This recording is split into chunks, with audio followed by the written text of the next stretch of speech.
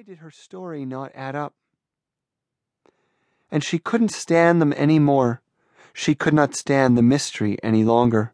And one day she woke up, packed up the few things she had, and told her parents that she loved them and thanked them for all that they had given her, but that she needed to go into the world to find out what this dream meant.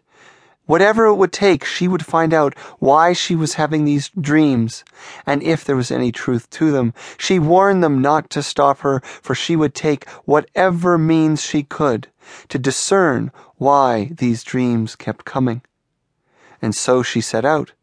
But of course the family panicked, because here they'd made this promise to this powerful queen not to let her daughter know of her true heritage.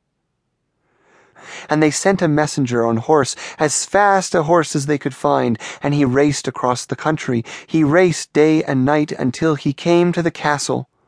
Arriving late at night, he was admitted immediately with his urgent message. The advisers immediately woke the queen and brought her to her council chambers. "What shall we do?" the advisers cried, and a debate began. Should we try to meet her along the road and turn her around, head her back to her village? Or maybe we could send some people to convince her that she's crazy. I'm sure there's a way we can keep her from returning. But the queen interrupted. "There will be no debate," she said. "If my daughter remembers the truth of her identity, if she remembers her birthright, then it is truly destined to be hers. So prepare my chariot and wagons immediately, and we will set off, and we will search day and night until we find her and bring her back. And if she chooses, she will return with me and live by my side and fulfill her destiny to be queen." Now this may seem a simple story at first, but it tells us a lot about spirituality. It tells us a lot about spiritual practice. You see, for many people, spirituality doesn't begin as an idea or a curiosity.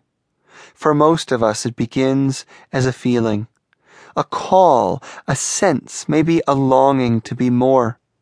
There's this feeling that we have powers and gifts that we have not yet actualized, that there is a fullness to life that still remains waiting for us, that the peace and joy we know are only the beginning of something much deeper within.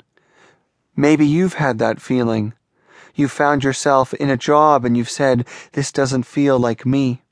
You found yourself in a relationship and said, "This doesn't feel right." Or you've become stuck or confused in a moment and said, "There must be more." Even those who have been blessed enough to be touched by an awareness of spirit in their life, they too feel the sense that there is more to come, that the journey is endless. And so, like this girl, we have a call before us, the opportunity to awaken to a deeper level of being. And yet, there is the challenge that we must face.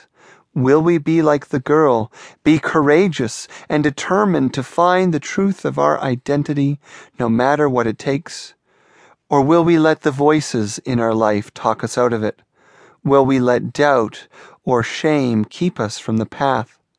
Even those who love us may try to stop us from seeking a greater peace, because they're afraid of the unknown, because they have forgotten where they come from. And so we have the choice, like this young woman, to take the journey.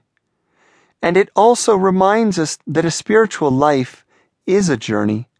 It's not something we satisfy in one book or one audio program. It's not something we bring to conclusion in a weekend workshop.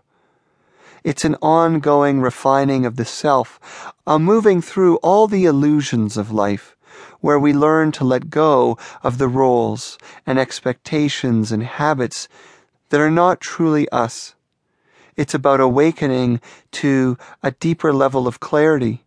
It's about uncovering the soul, that clear sense of self that knows what's next, that is connected to our vitality and our gifts and our deepest sense of purpose. And as we make that journey in time, we will return to the sacred, like this young woman.